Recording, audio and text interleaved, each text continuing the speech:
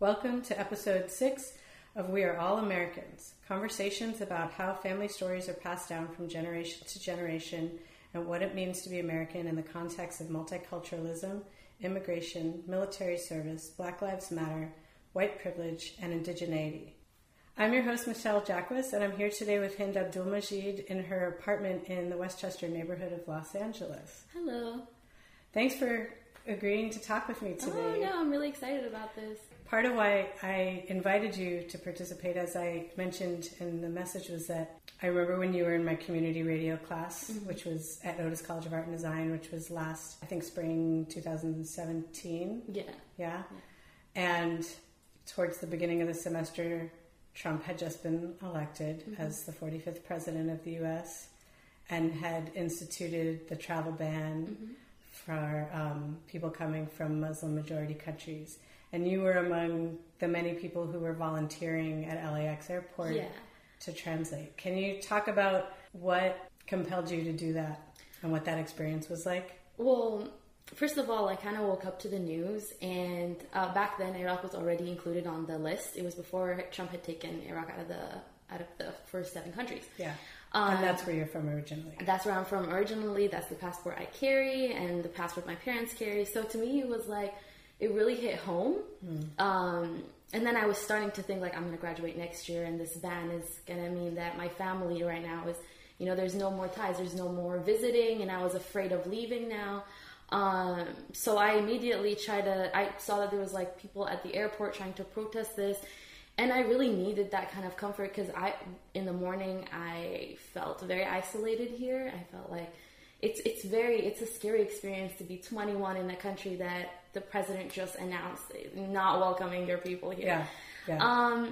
I felt similar when the white power thing happened in Charlottesville, and they were saying anti-Semitic slogans, and Trump said, with your family history, some of them are good people, and I was like, okay, no. Wait, the president doesn't like my people. What do I do? Yeah, you start to feel that you are included in the others. You are the other. And I really couldn't. So we went to the airport, and I was protesting all day long. It was kind of we were very controlled as a crowd, and there was SWAT teams and everything, but they were making an announcement that they needed people that speak Arabic down in the airport. And my job was, I was standing next to the lawyers, and these people that were trapped in the airport for very long times were coming out, and I was greeting them and sort of like having them talk to the lawyers, and I was in the middle of it. I don't know, it was really kind of a terrifying experience for me. I kind of, like, the whole time I just felt unsafe, and I was trying to, like, keep a face of, like, this is okay, like, we're using the system right now to, like, overcome it, like, we're democracies here. But I don't know, it seems that, you know, a year later the ban is not gone. You know, it's still instituted, and actually got upheld. Exactly. So, but Iraq got taken off the list? Yes, it got taken out of the list, but to me, I still grew up with Syrians, and I still grew up with, you know, all of the other countries involved are still my friends, and, you know, people I know, you know, where they're coming from, and I know the struggles and the need they have in coming here.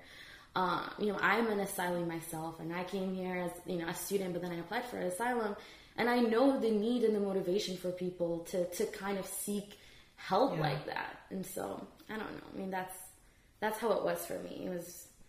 Did you have any moments, like, I think I would feel afraid that they would recognize or figure out where I was from and take me and, like, tell me you have to get on a plane and get out of here. Like, to be that close. Yeah, I mean, I still, is a border, like, I would be terrified. I still feel that way. Every time I read about people that have a green card now, they're coming after them over petty things. It's always terrifying for me. I had this kind of comfort here about, like, oh, I'm sort of naturalizing myself. I'm getting into the system. They're, you know, I got my green card, but that safety is completely gone, I feel like, after the election. I feel like, especially now, it's like me starting to understand how American politics works, and how, you know, you have to have the balance in the government, and how this balance is completely shift. It's not there. We don't have the balance anymore. So I just feel like it's a wild card. It's reminding me of when in the few days after the election in the fall, majority of the class I was teaching at the time was upset. I don't know if there were people who were pro-Trump supporters. If they were quiet.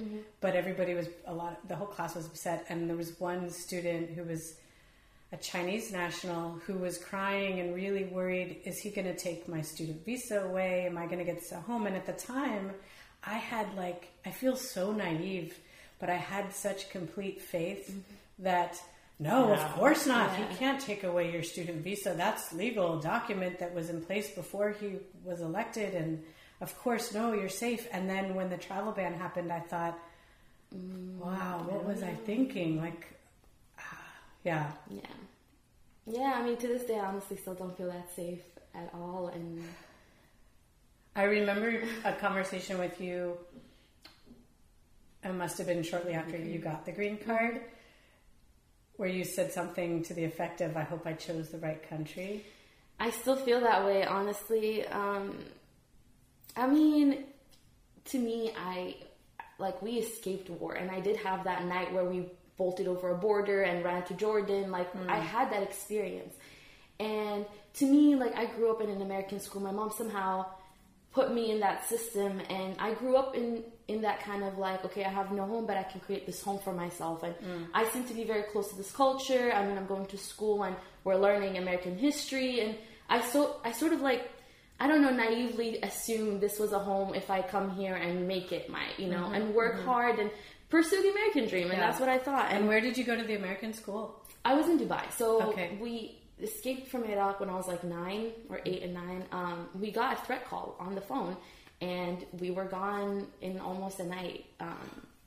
As a 9-year-old, how aware do you think you were of what really was happening? We were very, I was aware, my sister too, we were very young. I was 9 or 8 and she was 7. Yeah. But because we were in war, my parents were we knew what to do in certain situations. And it was the night before, my dad was in London back then, for a conference, they used to send them for these studies or whatever. So it was just us and my mom, and we got this phone call at 12 at night, and I was sleeping, and I remember the phone ringing, when you kind of wake up. And the next morning, my mom sat me down, my sister, and said that, we got a call last night. My sister and I both knew exactly what was happening. We knew some bad men were after us. And by 4 a.m. the next day, we were in a car, and we were gone. It was just, we left. And yeah, we left everything. Even my mom left the photo albums there, and she came back years later. First thing she grabbed was them, and and they were still there. They were still there, but I mean, our house got ransacked afterwards. People came in and shoved all our stuff in one room and lived in the entire house. We pretty much lost all of it. Now we just have the structure that is the house. So it was, for me, if Jordan didn't open its borders for me that night, I really don't know what was happening. They knew exactly where we lived, what school we went to. They said that all over the phone. They knew my mom's clinic.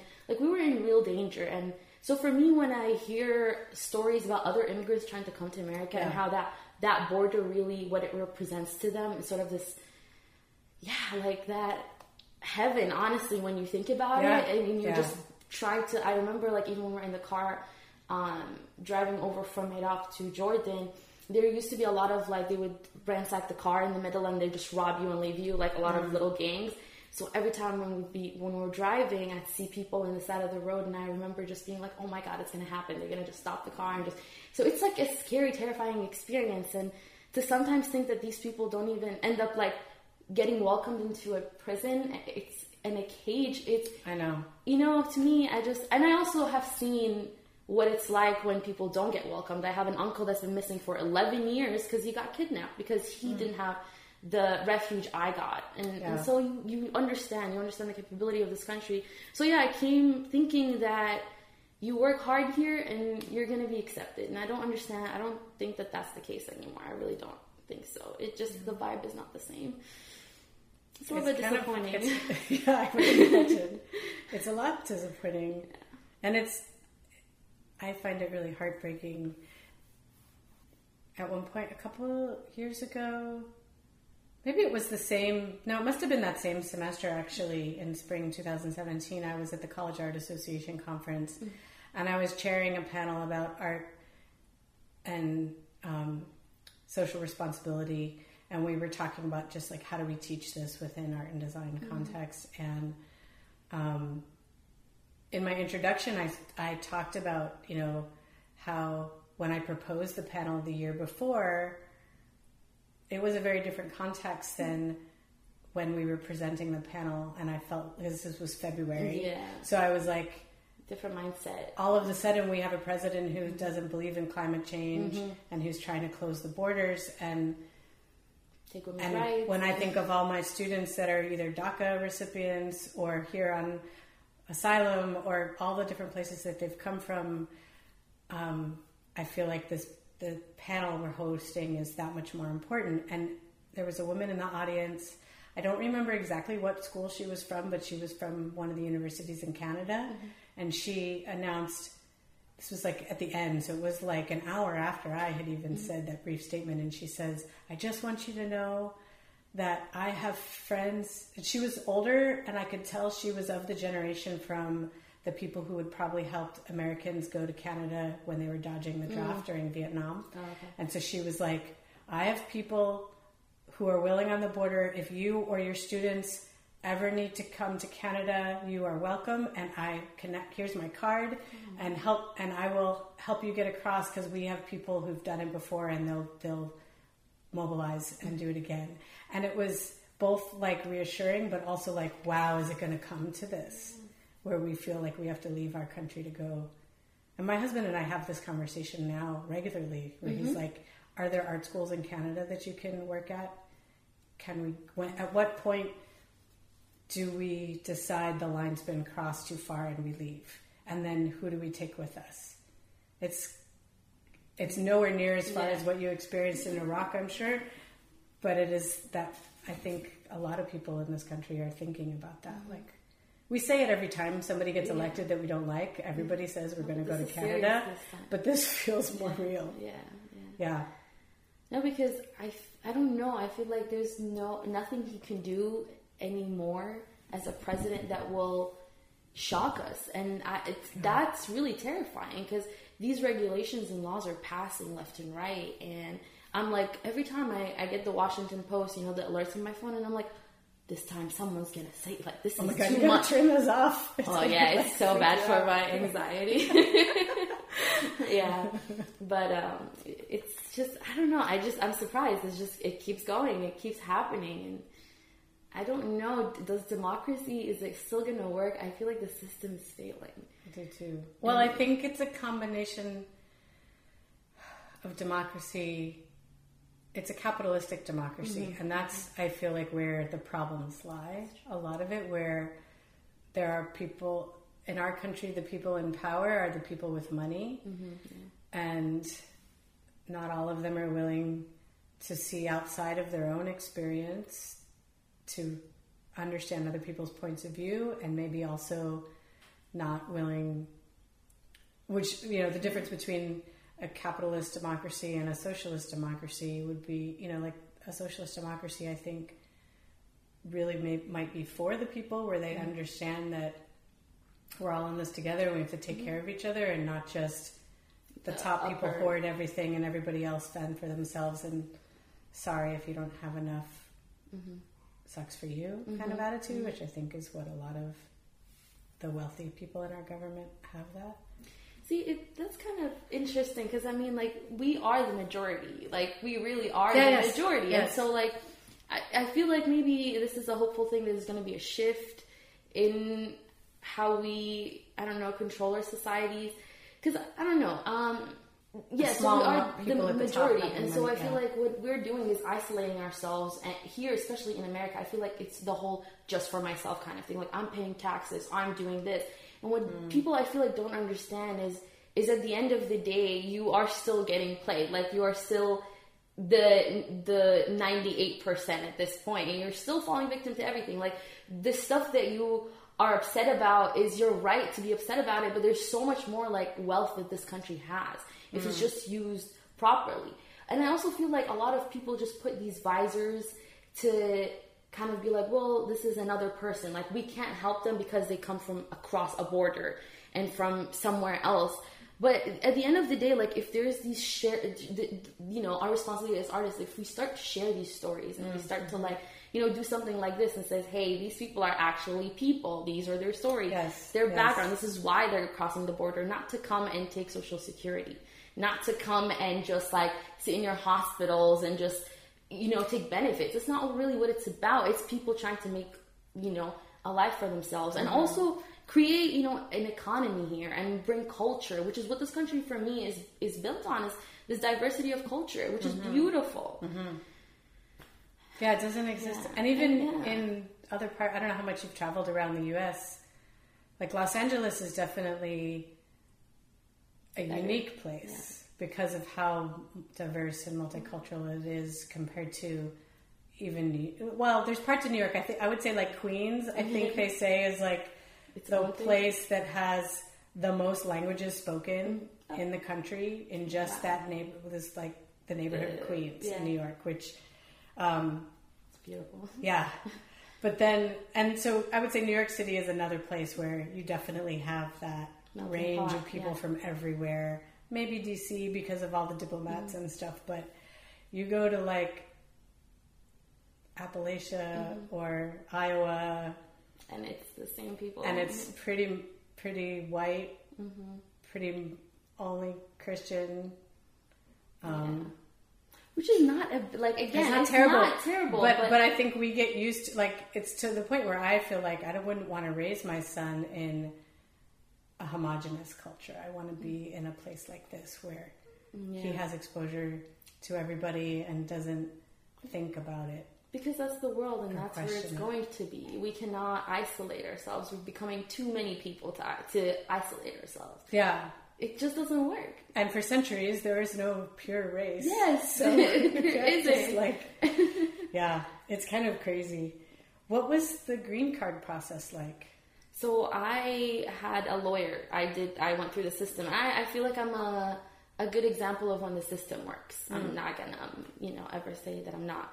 I had a lawyer. It was a very expensive process. Yeah. It is. I don't think it's a process that a lot of people are able to afford, which to me explains a lot of people's other ways of, trying to find a solution for this. My parents paid for it. It cost about $13,000 for the entire process, and I will say the number. Crazy, yeah. Yeah, it's a very big number. I also think I was lucky. I spoke English, so my interview was very easy. You speak English with a very American accent. Yeah, I remember when I first met you being like, wait, are you sure you're from Iraq? But I didn't know you went to an American school, and so your teachers were probably teaching this accent. And they were Americans too, so this is like, and I just recently discovered my boyfriend and I have the exact same books that we studied for English class, so it was like the same exact, like. And he grew up here? No, he actually studied in Costa Rica. But some of it, even his middle school books, which was here in America, was like, it's the same book. The same book company. Interesting. It's crazy. I didn't know that, but yeah, so. But all those little subtleties probably help your case. So much. I was like a student already in college. I spoke English. No, I didn't need a translator. I was able to completely speak for myself. And I could even joke around, like, and do these references that are cultural that I understand a lot of people don't have that ability, but it definitely helped my case. I'm never not gonna lie.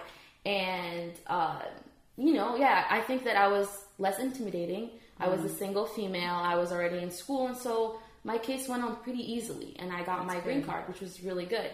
But it's a lottery system, right? No, it wasn't a lottery. It wasn't even a lottery. Because of the asylum? I had a certain criteria of, like, reasons on why I'm applying for asylum. Yeah. And then the way it works is you spend a year as an asylee, and then you apply to get your green card, which is the naturalization. Yeah. And then, you go into the process even more. And you had to... Iraq is not a country that you can have dual citizenship with. Well, am I right? I can't go back to it, but Did you have to? I still have my passport because I still need a citizenship. What it is like I still have the citizenship, but I'm an asylee in the United States from my original home country, so I can't return there at all because then that would dismiss my asylum case. But you didn't. renounce Iraqi citizenship. No, I don't think you're supposed to do that because then I would have no papers. That's changing. So, because the green card is not actually the citizenship. It's not citizenship. It's That's just residency. Okay, yeah. Which is something, again, I didn't have permanent residency anywhere in the world, which is why I got the green card. Because when I lived in Dubai, even though we live in Dubai, it's the visa expires every year. You renew it. So. And then you have to leave to renew it, right? Well, yeah, and it's also based on my parents' work, which, I'm starting to graduate college, so then I'll have to switch on, I have a job. So I cannot, they have to, they're basically my sponsor there. So even now, if I go visit, they'll have to sponsor me for a visa to go there as a visitor. Yeah. It's a very complicated system over there. So, yeah, I didn't have any. And do they feel pretty settled there? I think so. I think it's because they're comfortable culturally there. They still can be themselves and are, they go to work and they work with other Iraqis in the hospital there. So I feel like they're in their own atmosphere. My sister, I feel like, is having the hardest time because she got accepted the same year as Trump got into presidency. And so her entire experience in the United States has been from when that started. Yeah. So she has been having an extremely difficult time settling down, which is and freshman year of college is hard to begin with. Yeah, and then regardless it was of any other issues. Oh my God, Trump is president. This is right. Wow. Yeah, so it's been interesting, but regardless, I feel hopeful. Maybe I feel like me being here, talking to people, doing work, is going to maybe shift a little bit someone's opinion about what immigration is like. Coming from the Middle East specifically, because we have this big stamp of terrorism everywhere we go on our heads. So. It really is not that way. It's just, I grew up with Syrians and Palestinians, and I grew up with Iranians, and they're people. They're just people doing things, playing soccer. And these are the kids I went to school with. Really, all they want to do is play music and be DJs. Really, they don't have a single hair of malice in them. They're just people. Yeah. And unfortunately, stuck in a very interesting geographical location. I feel like my entire existence has been such a bizarre one just because of the location I was born in, and it's weird. Which you have no say in. Yeah, I have no say in it. But I also have now been it's such a huge part of my identity. Even my work as an artist, I cannot pull away a little bit from it sometimes because whatever it is, I'm still Iraqi, I'm still a Muslim, I'm still a female in America that's an asylee. What do you think it means to be an American? That's a very tough question. I feel like you have to believe in freedom. You have to... I feel like Americans have a responsibility. So if I was an American, I would really try to be very responsible on what I vote on. And I really feel like no one understands the power that is you get to vote. I never voted. I was never able to vote in any election. And I don't know, maybe I am mistaken. Maybe am I delusional because you vote? I think the only election that I would say maybe the individual vote feels like it no longer counts is the presidential election, and I think it's because of the Electoral College. Yeah. But I agree with you completely otherwise, where I feel like the smaller ones totally matter. If you think about even how the president can nominate a Supreme Court judge, they're picking from people who got voted in by the people locally, and they move up before they get to a level where the president could even consider them for a Supreme Court judgeship. So, and I think it's one of the things that we vote on locally that we're not that informed about as a populace, and we probably don't pay as much attention. Well, that's another thing that was really interesting for me coming to the United States is kind of the level of political awareness of people my age versus people my age in the Middle East. And it is really different. For us in the Middle East, we kind of know everything, what that's going on, what parties are what, who is who. It's because we grew up with the news always on, and because our existence is so political, we cannot kind of remove ourselves from it. I feel like people my age here, when I talk about it's midterm elections or whatever, and I'm trying to figure out, so I'm asking questions, trying to understand what is happening in the government, and I understand that my peers don't know either. They are completely just as ignorant about it, but they're the ones that hold actually all the power. And so I don't know, I just feel like there needs to be that kind of sense of like anxiety about it, and that's it's kind of for people to feel like something's really at stake if you don't participate. Yes, and it's not just but that ignorance is also why the Electoral College exists, and why it was put into place in the beginning of the forming of the country, because it goes back to this sense of we didn't, news traveled by horse, and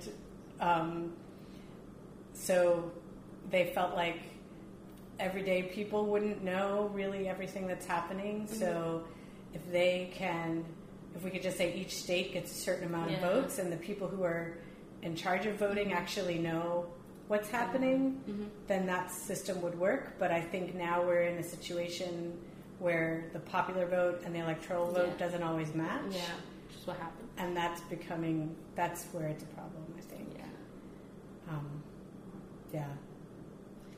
I don't know. But yeah, I feel like as Americans, I feel like there's privilege. There's a lot of privilege in being an American.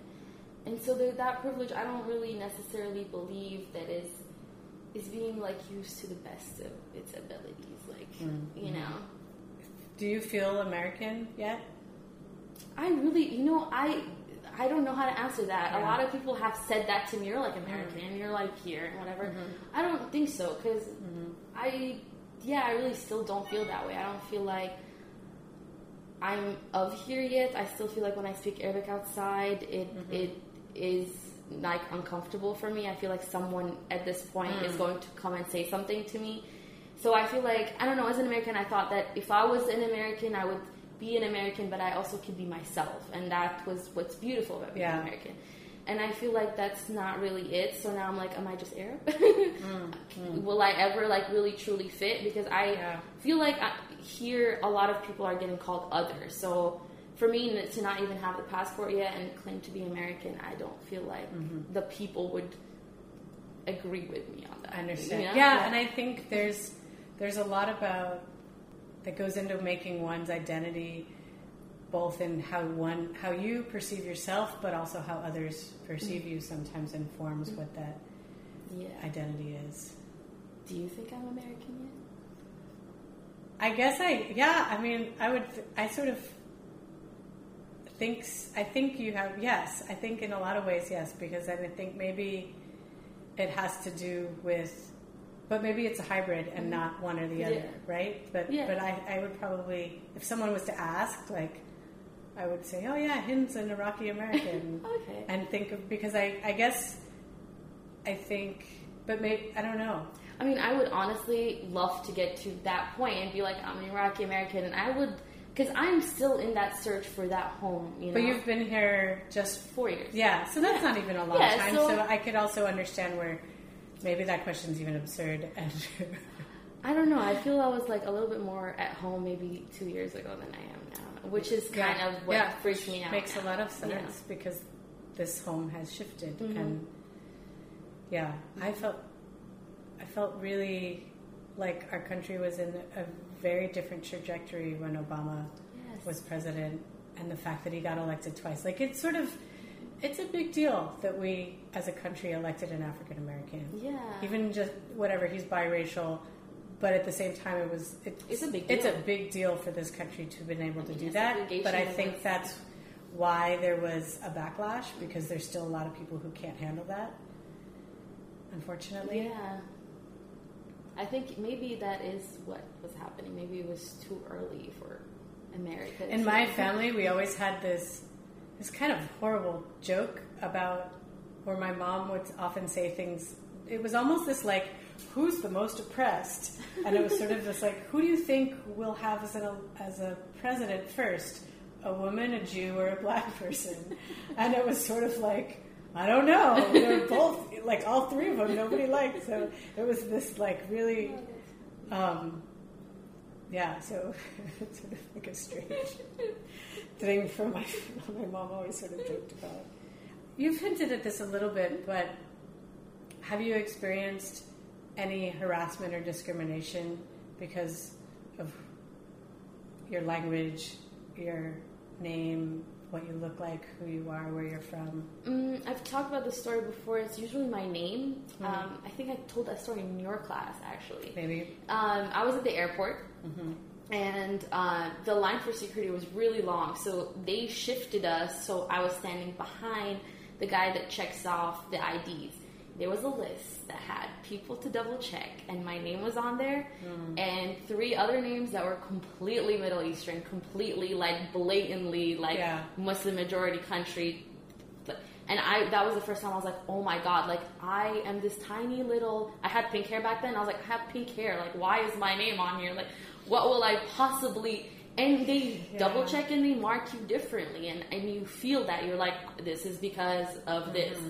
I also, every time I stopped putting my name fully on my luggage tag, and I noticed when I used to travel with my name on my luggage tag, it always comes back, like my full name, always comes back with a little blue note that tells you that they've searched the inside. But when I don't, it never has it. It's completely closed and it's fine and nothing ever goes. So I'm like, maybe this is not a coincidence. It really is. I feel like my name is that kind of a target. During the protests, there was a lot of people that drove by and were like, go home. But like to everybody, it was just like those people. Yeah. But just in like daily life at school or walking around the city? When I was with my aunt who, wears a hijab, it was more, you get the looks, and when I used to walk with her, it's very obvious. But for me, I feel like I'm very ambiguous looking, so I don't really get identified, I feel like, unless people like actually know who I am. But I actually, during the senior show, one of my senior project was about the Arabic language, and this old man came up and he was talking to me about the leather bag that I had. It was like 2 projects. He was so excited, and then he turns around to see the other project and start talking about Arabic, and his face turns from this really big smile into this just like flat, and he turned around and walked away. Wow. And that happened, and I was like kind of expecting, I started laughing, but it was a very interesting like reaction, because I was like, well, you're really upset about an art project, like look at yourself for a second. Like it's kind of, There was, for a while in Bruce Ferguson's office, the president of the college, he had, it wasn't in his office, it was in a conference room. He had this series of, I think they were drawings, and they had Arabic text, and all of them. And one day I commented, I'm like, I really like this piece. Tell me about the artist. And he started laughing because he said that it was a poem, and it was like a famous poet, and the artist had used the text from that poem. And he said that there were some people who've come in the conference room and sort of like freaked out about the artwork. And he was like, it's a poem. Yeah. It's like, why are we scared of a language? Yep. I have a whole paper about that if you'd like to read. But yeah, that was like the reactions I've got. Anything other than that, I feel like I have a better experience, and I think I'm blessed to be in Los Angeles too. Like I don't think I'm interacting with that kind of crowd, the really noxiously racist people. Yeah. It makes a big difference. Yeah. That's what I mean by like, I think we are sort of in a liberal, open-minded, multicultural bubble that the rest of the country doesn't always have. Which scares me, because that's when, when we go like, oh, it's, what you said, like, it will never happen, because don't understand the extent of what... Yeah, because you get used to it this way and then not realize it's not this way in the rest of in all of the whole country. Yeah, it's that complacency. Yeah. I never thought that we would have... I mean, when I was growing up, Nazi sympathizers and skinheads were sort of like a joke. Like, they existed and nobody took them seriously. It was sort of like this joke, ineffectual gang of kids that, the KKK kind of still exists, but, who pays attention to them sort of attitude. And then when the president doesn't disavow them and... He's validating them. He's validating, that was pretty terrifying. Because it really... I sort of felt like, similar like with the last name thing, I don't have a Jewish last name. I have my father's French-Canadian last name. Yeah. And my son has my husband's last name, which is Irish.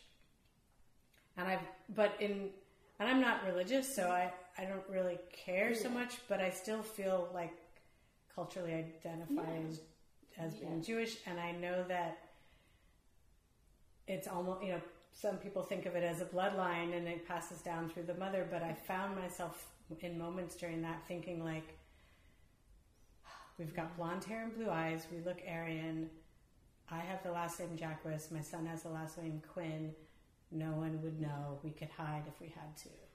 But to think that to get to this time period, to have that thought was scary. Yeah. The thought alone, like I was just hearing there's a group called like Proud Boys War, like I just heard about and that. And they're in a bar, but people drove them out of the bar. But I'm like, you have the audacity nowadays, like you actually do. And the fact that we got to a point where people are proud to be outside and have these beliefs, and we're like, and it's okay, like it really is terrifying. I feel like the validity that he gave them is beyond.